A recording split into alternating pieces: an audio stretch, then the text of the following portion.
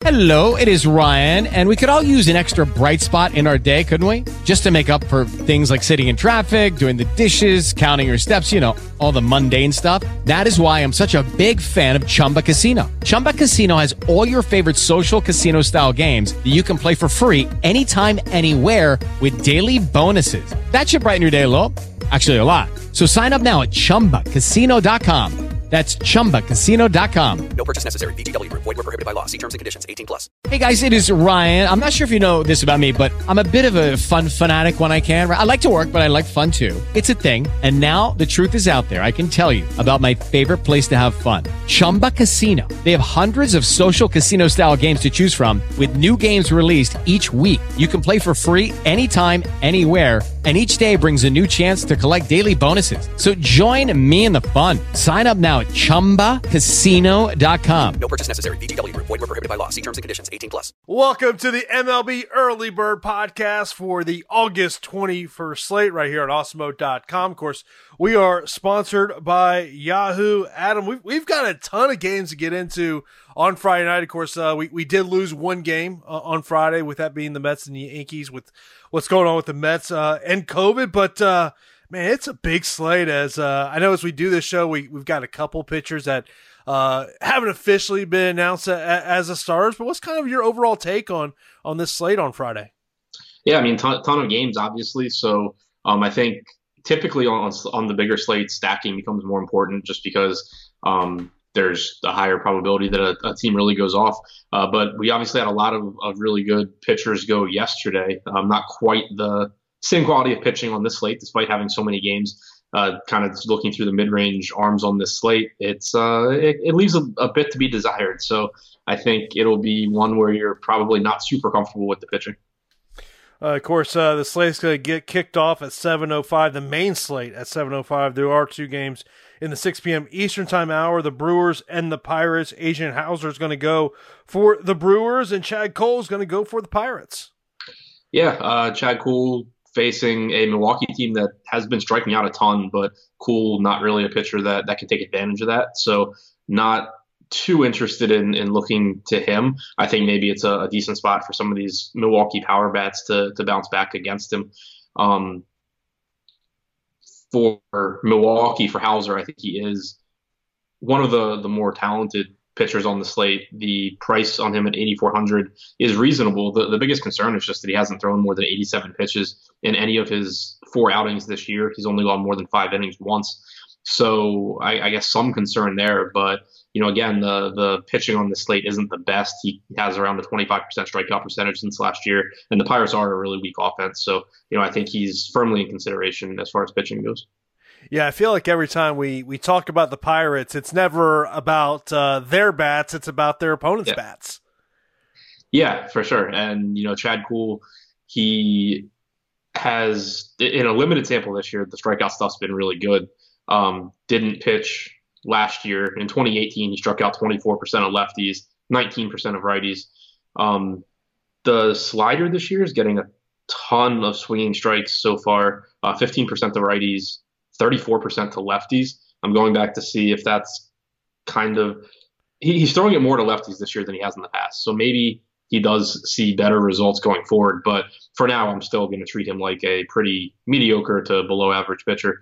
And that makes me interested in, you know, looking at a really cheap Justin Smoak, probably batting cleanup. Christian Yelich, relatively inexpensive after a slow start to the season. You have a lot of strikeouts, but still a lot of power in the Milwaukee lineup. And so I'll be looking there against Cole. Yeah, I was about to ask you, say, okay, the easy answer is favorite bat's Christian Yelich. You mentioned about Justin Smoak. Is there another bat that you know sticks out to you that you're really paying attention to as we head in this matchup?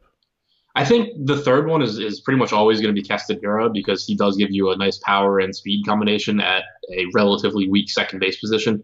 The salary on Avisaíl Garcia is good as well, but you're typically going to prioritize left-handed bats against Cole, which would be Yelich and Smoak. Once you start looking at the righties, I think Kira is the highest upside out of what's left. Then at 7:10, we got the Tigers and the Indians. Michael Fulmer going for the Tigers, and Adam Plutko going for the Indians. Yeah, Plutko in a pretty decent spot. You know, the Tigers obviously have been a really good offensive team this year, but you don't really expect that to continue. Plutko, the most pitches he's thrown this year, 86 in his first outing on July 28th, coming off of a 47 pitch, 2 2/3 inning appearance against the Tigers. Actually, not a lot of strikeout stuff for him. He's inexpensive, which is nice, but that's pretty much the only good thing that there is to say about him. Since last year, he's struck out about 22.5% of righties, 11% of lefties. So I mean, it's okay. Like I could see getting to him in some tournament lineups if you need to pay down at pitcher. Fulmer with a tough matchup against the Indians. Obviously, a lot of switch hitters on that team, so he won't have the platoon advantage in most at bats. He also they're bringing him along slowly after his injury. He threw 58 pitches last time out, 57 the one before that. So you're only expecting around 3 innings from him. Even at 5,700 on DraftKings, it's not a spot that I expect to get to. Obviously, when we talk about the Indians, we always look at the infield stack there, and I know on Thursdays, the Live Before Lock show, one of the people in our premium Slack account said, at some point, Carlos Santana's got to go off, right? You would think so. I mean, it's definitely a situation where you have such a long track record with someone like Santana. It would be unusual for him to just fall off a cliff. It's not like he's young, but he's not 45 years old either. And you assume that those guys are going to eventually play to the back of their baseball card. Basically, obviously in the shorter season, there's going to be more fluky stat lines at the end of the year than normal, but you should still be treating him like he's the same Carlos Santana. Is there any Tigers bats that interest you? Kristen Stewart at 2,700. He's one of their better hitting prospects. He came up, I think last year he debuted. He does have power from the left side. I mentioned that Plutko's strikeout stuff is much better against righties than lefties. So getting a really cheap bat with some power from the left side against him is ideal, and Stewart gives you that, probably batting 6th. The second highest price salary pitcher will be in this Philadelphia-Atlanta game, that being Aaron Nola, going up against the Braves. Max Fried for the Braves here. DK 9,900. Is Aaron Nola somebody that you're looking at paying up for?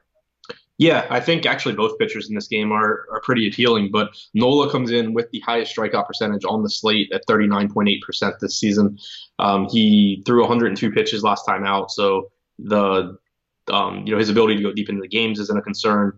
No Ronald Acuna weakens the Atlanta lineup. No Nick Markakis adds more strikeouts to the lineup. You and I had talked about it on a previous podcast that Atlanta was striking out more this year, and I had said that I thought Markakis would at least help that to some extent. Now you're back to this lineup where Swanson strikes out, Ozuna strikes out, Matt Adams Ks, Adam Duvall strikes out, Austin Riley strikes out a ton. There's a lot of strikeouts in this Atlanta lineup. They still have power. They'll still take advantage if Nola's not on top of his game. So it's not that it's safe, but Nola's got really good strikeout stuff. He's a really good pitcher in general. And I think there's just a lot of strikeouts to be had here against this particular Atlanta team. You mentioned about, both pitchers here, but what about the bats on each side? I probably won't look to the bats too much, especially if they're getting any ownership. Like, I don't expect Atlanta to get ownership against Nola, but I could see where, maybe someone like pretty cheap Rhys Hoskins gets some ownership against Fried. But I really just have a ton of respect for Fried as a pitcher. He's got one of the best curveballs in baseball, in my opinion. He throws mid-90s with his fastball. It's normally just an issue of if he can locate. But so far this season, a 25.5% strikeout percentage, 8.2% walk percentage. I think that he's not really a pitcher I look to pick on all that much, because I do think his stuff is so good. And if he's not getting much ownership, because he's probably a little bit overpriced as far as medium projections go, if he's not getting much ownership, then I would definitely be interested in going to him in tournaments for the upside. Then we got the Red Sox and the Orioles. As we're doing this show, the Red Sox have not officially announced who's going to go for them. What DraftKings has got is Valdez and Hernandez as two potential starters going for them. But John Means will be on the hill for the Orioles. Yeah, Means, normally someone that I'm interested in rostering, because I do think he's probably a better pitcher than he gets credit for. He's also seen a jump in velocity this year, but not looking to go to him here. It was actually interesting. His last start against the Nats, he only went 2/3 of an inning. That was the first time he'd pitched in 12 days, and I hadn't seen anything about it before the game, but he said after the game that the plan was only for him to throw a couple of innings because it had been such a long layoff for him, and then there was, I don't remember if he said it or if Brandon Hyde, the Orioles manager, said it, but it was reported that that they were looking to kind of gradually bring him back into things. So I'm not expecting him to have a full leash here. And, even though he is really cheap, if you're only talking about getting 3 to 4 innings from John Means, that's not going to be enough. Yeah, I mean, looking at MLB.com, it's noting about 50 pitches. Yeah. So that's in line with what I heard after that game. So it's just not going to be enough to roster him. As we're doing this show, the Red Sox right now are up 3-0. They were a stack today that I went kind of deep on, especially the top of that rotation. Is that a stack you're looking at, especially the fact of you're going to get into that Orioles bullpen pretty quickly? Yeah, I think it's obviously a high upside spot. Means does have decent stuff, but he can give up power. You should have, most likely you'll have Jorge Lopez coming in behind him, who Lopez looked really good. The last time he pitched against the Nats, he was sitting mid-90s on his fastball, looked good, but still far from a proven pitcher. And so, I think that not only, like JD Martinez will probably draw some ownership against Means in the righty-lefty matchup, but don't overlook the left-handed guys if you're expecting Means to only go a few innings and then get the right-handed Lopez behind him, because then you're looking at having a platoon advantage for Rafael Devers, for Moreland, for Verdugo throughout the rest of the game, most likely. So it's a spot where potentially by including the lefties, you could actually get a little bit lower ownership, even though they're probably only going to get 1, maybe 2 at-bats against Means. Then we've got the Twins and the Royals. Jake Odorizzi going to get the start for the Twins. Danny Duffy getting the start for the Royals. Yeah, Odorizzi threw 79 pitches against Kansas City on the 15th, 71 pitches on the 8th, also against Kansas City. So this is his third start of the season, third start against the Royals. They've been bringing him along relatively slowly after he missed the beginning of the season. He's gone 3 innings and 4 innings. At $9,000 on DraftKings, it's going to be tough for me to get there, even though it is a good matchup. I just don't trust that he's got the potential to give you, 6+ innings here. And at that salary, you kind of need it. On the other side for Danny Duffy, he's actually shown pretty decent strikeout stuff this year. He struck out 28% of hitters so far, only a 7% walk percentage, but does have a pretty brutal matchup against Minnesota as far as power goes there. So at 6,700, he's at least got the upside to where he should be in your player pool for tournaments, because he can beat that salary pretty easily. But it's a pretty terrifying spot. I wouldn't be looking there in cash games, and I definitely wouldn't feel confident in it in tournaments. It's his third straight start against the Twins as well. Yeah, which I don't know I don't remember the actual numbers, but it does. You do expect a decrease in projection when you start getting a second and third time. Yeah, so the first time he went 4 innings, he gave up 4 runs and had 4 strikeouts, scored 5.4 points on DraftKings. In his last outing, he went 5 innings, struck out 8, and only had 1 earned run. That was off a home run. Yeah, I remember his last start was really good because I think I had a lot of Minnesota bets. In terms of the bats in that game, Twins are always kind of a favorite team of mine when it comes to those bats, especially the fact of how many home runs they hit. Do you have a favorite bat in the game? It's normally going to be Nelson Cruz in this spot. He'll get a lot of ownership. I do think they'll be an interesting team. It's something Josh talked about on the strategy show this morning, but we talk about the top stack tool on the Awesemo website a lot, which aggregates the ownership for each team. But you also do want to be looking individually at ownership. I think there's probably a decent chance that you see a lot of aggregate ownership for the Twins because of Nelson Cruz, potentially because of Polanco, and a pretty cheap Marwin Gonzalez. But, going to Max Kepler or Eddie Rosario, who should have lower ownership in the lefty-lefty matchup, or going down the order a bit and getting the Buxton or Sano, I think because of the depth of the Minnesota lineup, they're still a team where even if they're getting ownership as a whole, you can still be contrarian within that stack pretty easily without sacrificing upside. Yeah, when you talk about the top stack tool, the ownership projections, the top pitchers tool, you got to take advantage of the offer we got going on right now. That is for Awesemo Plus MLB Weekly Pass, $15.95. I use that every day. The top stack tool is probably one of my biggest go-tos. Between that and ownership, because that to me is who is that player that's going to be overowned? Today for the Giants, it was their prospect catcher. His name escapes me off the top of my mind, but Joey Bart. Yeah, Bart's. He was 2,600, and I want to say we had his projection of 40% or something. So it's always that to me is a tools I like to use every day. Yeah, I use them both too. I incorporate them both into everything I do in every sport. We have the various versions of them, but in baseball specifically, for sure. Be sure to go to awesemo.com/join to sign up for that MLB weekly pass for $15.95. Next up, we got the Reds and the Cardinals. Dakota Hudson going for the Cardinals and Anthony DeSclafani going for the Reds. Yeah, kind of interesting pricing on these two because they're both pitchers that on a slate where I don't love pitching, I could kind of get behind. Hudson, not fully stretched out, it doesn't look like, though. Only threw 55 pitches his last time out, and he had a 3-week layoff. Prior to that, he hadn't pitched since July 26th. So not expecting him to be fully stretched out, which makes it essentially impossible to get to an $8,300 salary. For DeSclafani against the Cardinals, it will in part depend on what lineup the Cardinals are running out there. DeSclafani is coming off of an absolutely nightmare outing, 2 innings pitched, 9 earned runs against the Pirates, had a really solid negative 18 DraftKings points in that one. But he's a pitcher that in general I think does have decent stuff, particularly against right-handed hitters. Going back to last season, he struck out 25% of righties. He's held them to a 138 expected ISO. The Cardinals lineup is normally pretty balanced, but their best hitters are typically right-handed with Goldschmidt. Molina's back in the lineup from the right side. Carpenter and Edman are obviously lefties. But if we get a lineup that has an extra righty or two, I'd start to be more interested in DeSclafani. Yeah, the interesting note on MLB.com about Anthony is, in speaking about his last performance, it's written, he might have been tipping his pitches as hitters were all over his fastball and hitting 3 homers. Yeah, so definitely possible. Hopefully it's something that he's paying attention to. But yeah, I mean, it was definitely a brutal start. Then we got the White Sox and the Cubs. Dallas Keuchel going for the White Sox. John Lester going for the Cubbies. What's your kind of take on this pitching matchup?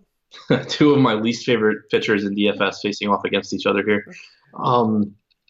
Lester, if he were a little bit cheaper, I could maybe see it, but I do really like the White Sox offense in general. So much right-handed power and speed in this lineup. So they're always one of the teams that I'm interested in tournaments just because of the upside they bring. Lester's not a pitcher that I'm gonna shy away from there. He doesn't have great strikeout stuff, so these guys should be putting the ball in play.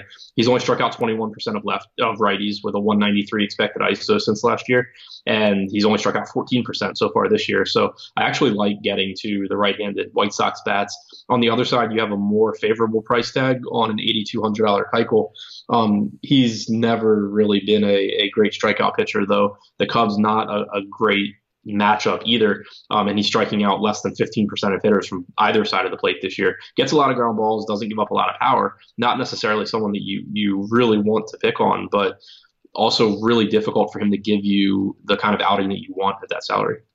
Do you have a favorite right-handed bat for the White Sox? Edwin Encarnacion's only 3,600 on DraftKings. That seems like a mispricing. That's also something you could take advantage of. I know he's off to a slow start this year, but you can take advantage of that. Pay attention to the ownership because the White Sox, the one thing that is tough about them as far as stacking goes is that Abreu and Encarnacion play the same position. You can only roster one of them on DraftKings. If a lot of ownership is going to Encarnacion because he's $500 less expensive, there's nothing wrong with pivoting to Abreu and just naturally being contrarian there. Favorite Cubs bat? Javi Baez is only 4,100. He's appealing just because he has so much power and speed. Then we got the Astros and the Padres. Lance McCullers going for the Astros and Garrett Richards going for the Padres. Yeah, tough spot for Richards, who is a pitcher who I think does have good stuff.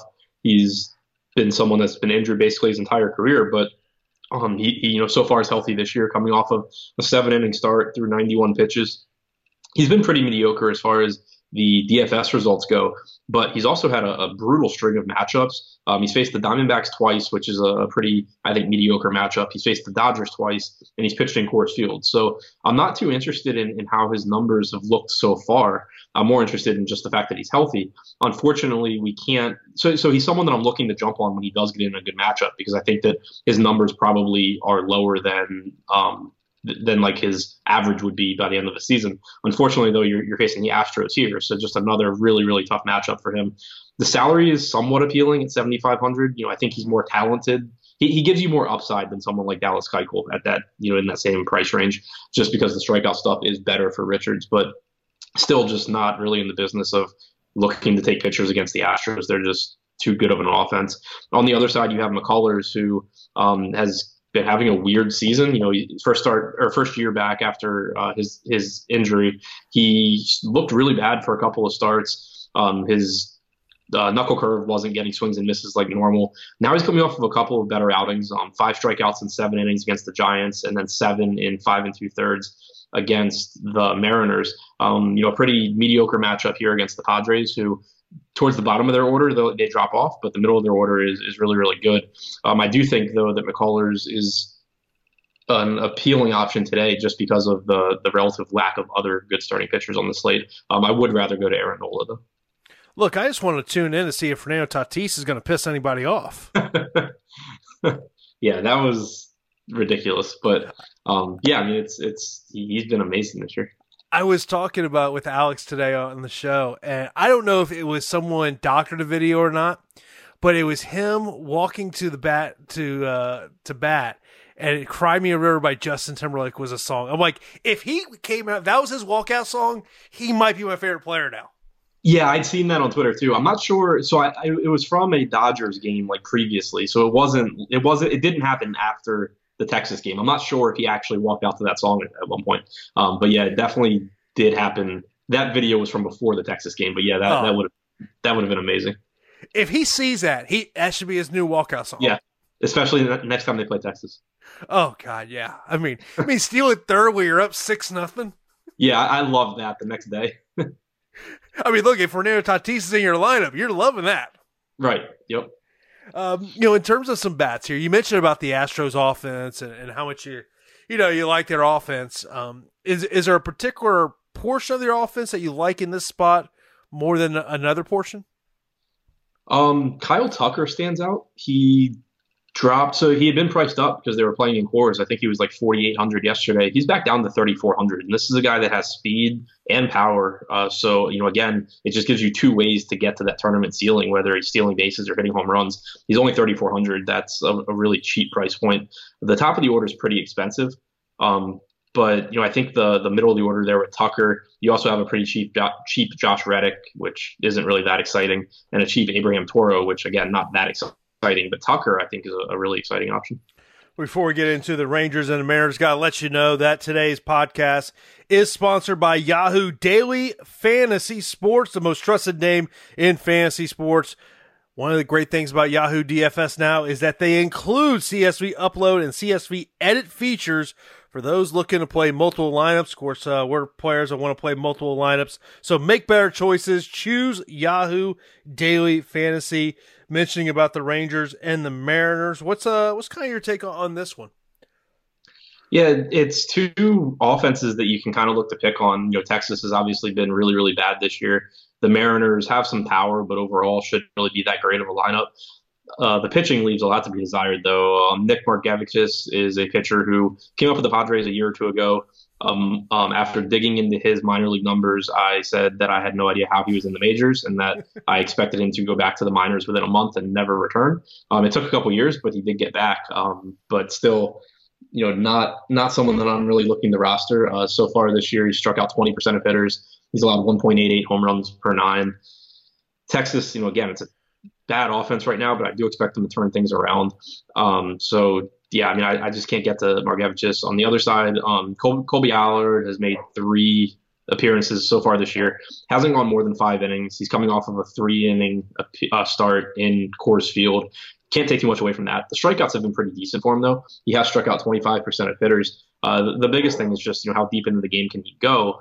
But I think it is at least reassuring that he threw 94 pitches 2 starts ago. He only went 5 innings. He was inefficient, but he did throw 94 pitches. So I think he at least has the opportunity to give you 6 innings here.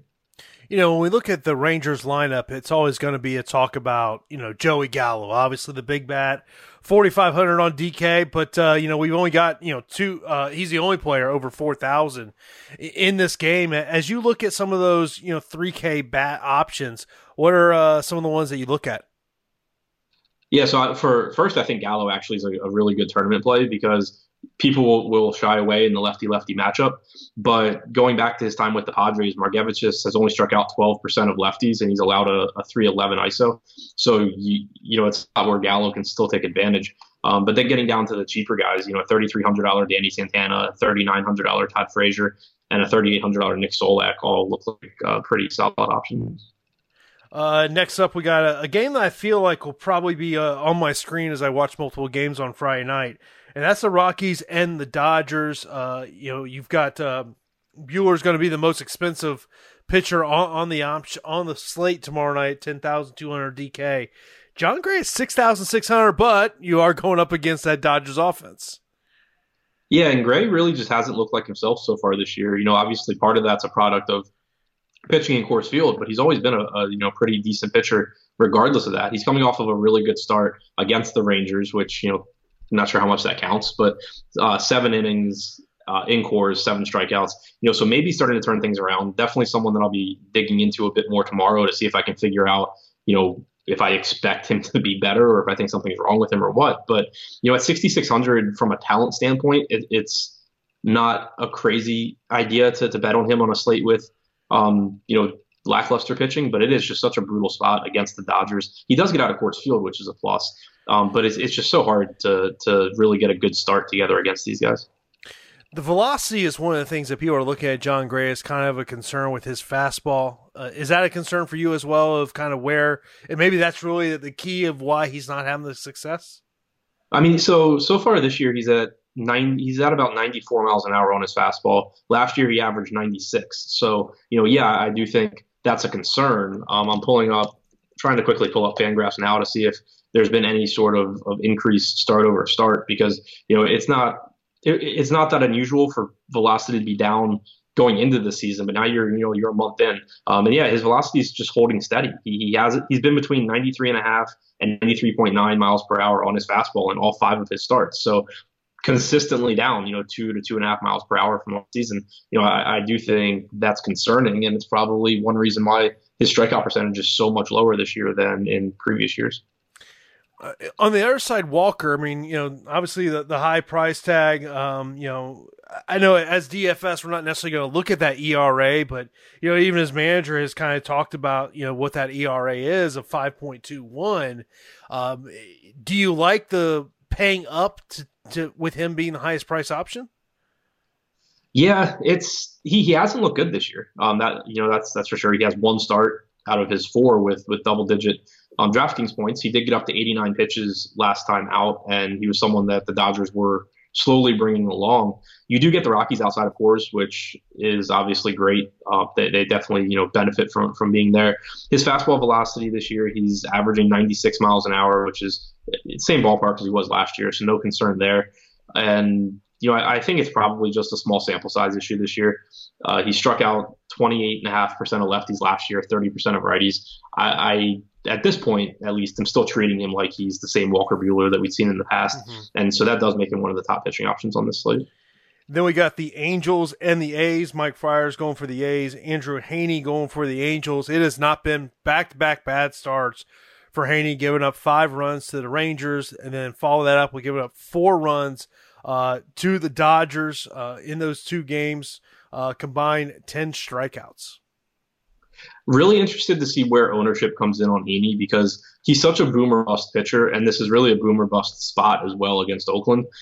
Haney strikes guys out at a high rate, and that's been the case this year as well. He struck out about 24.5% of righties. Going back to last year, he's at 28.5% of righties. But he also, since last year, has allowed a 213 expected ISO to right-handed hitters, and you do have a ton of right-handed power in this Oakland lineup. Kind of surprised at the 4.7 implied run total for Oakland. That's higher than I think you typically see in Andrew Haney starts.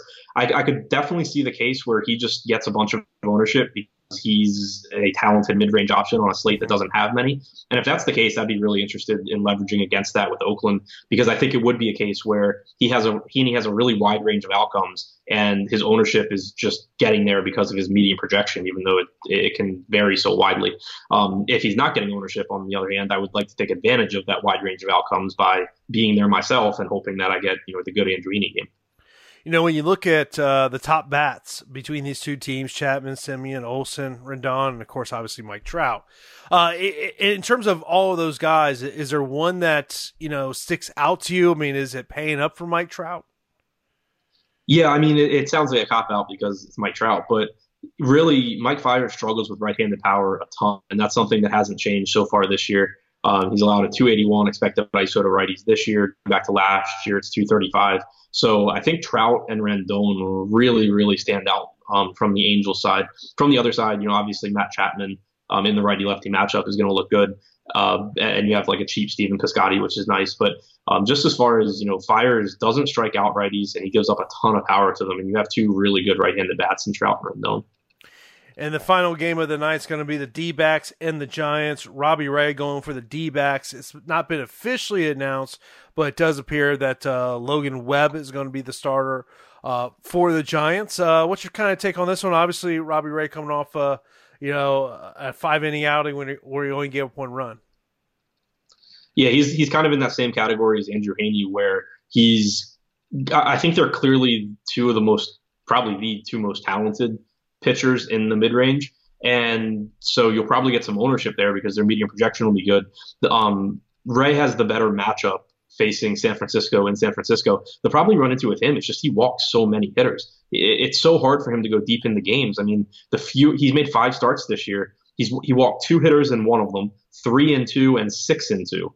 He hasn't gone more than 5 innings in a start yet. Despite throwing at least 90 pitches in 4 of those starts, he just isn't efficient. But he does strike guys out, and he has the potential. Like, he's not going to walk 4 hitters in every single start this year. He's going to have starts where he just actually throws strikes and doesn't pile up his pitch count. So the upside at least is there. The matchup is fine. I would prefer Ray to Andrew Heaney if all things, if ownership is equal. But I think that it's still a really volatile spot just because he's such a volatile pitcher. What about in terms of the bats in this game? I think, again, I mentioned it with Oakland that if Heaney's getting a lot of ownership, I'd be really interested in them. I'd be interested in the Oakland bats, really, even if Heaney's not getting a lot of ownership because of the upside they have. The Giants, it's much more dependent on Ray's ownership for me because I don't think that they're just by their own merits. I don't think they're as good of an offense. But if Ray's getting ownership, then there's appeal to get there. You should probably have Joey Bart in the lineup. His salary on DraftKings has actually dropped to $2,300. So that would be another cash play or, tournament one-off, one of the best hitting prospects for the Giants. But he's probably the one guy I'd really be looking at individually. The thing with Ray too is that he walks so many guys. I think there's more appeal to getting a full stack than just trying to grab like one guy because he probably just won't get a pitch to hit. I know one thing, and we were talking about it today on Live Before Lock, was the wind blowing out there in San Francisco. When we were doing a show, I think it was saying like 18-mile-an-hour winds out to center field, and obviously they moved the fence in a little bit there in San Francisco as well. Obviously the Giants are not really a team I'm necessarily looking at in offense, but is this a sneaky game? Maybe kind of where people aren't really looking at it, where you might be able to kind of get some low ownership options? Yeah, potentially. I mean, the wind blowing out's not as big a concern just because the ballpark was kind of designed to not have that be an impact. But the fence is moving in. It should play. It's still not a hitter-friendly park, but it's at least not the basically canyon that it was before, where you just couldn't really do anything offensively. The Arizona side, I think as far as stacks go, could be somewhat appealing. Mid-4s implied run total right now. Logan Webb's not a particularly good pitcher. Doesn't get a lot of strikeouts. Doesn't allow a ton of power. 161 expected ISO to lefties, 160 to righties since last year. But the Angels or the Diamondbacks do have some pretty decent hitters in their lineup, and they have some pretty appealing pricing. With David Peralta at 3,500, Escobar's at 3,800. So it would be a stack that you could get to, and you could probably get like Walker Buehler plus Aaron Nola or something like that. Of course, it is a 12-game main slate on Friday. It all starts at 7:05 Eastern Time. Of course, be sure to check out our sponsor, Yahoo Daily Fantasy Sports. They are the most trusted name in fantasy sports. They now include CSV Upload and CSV Edit when you're looking to play multiple lineups. So be sure to check out Yahoo Daily Fantasy Sports. Of course, be sure to check out all the coverage we have over here. Awesemo.com. We got the strategy show early on in the morning. Then, of course, live before lock, 1 hour before the game starts. That's going to wrap it up for the MLB Early Bird Podcast, which you hear right here at Awesemo.com.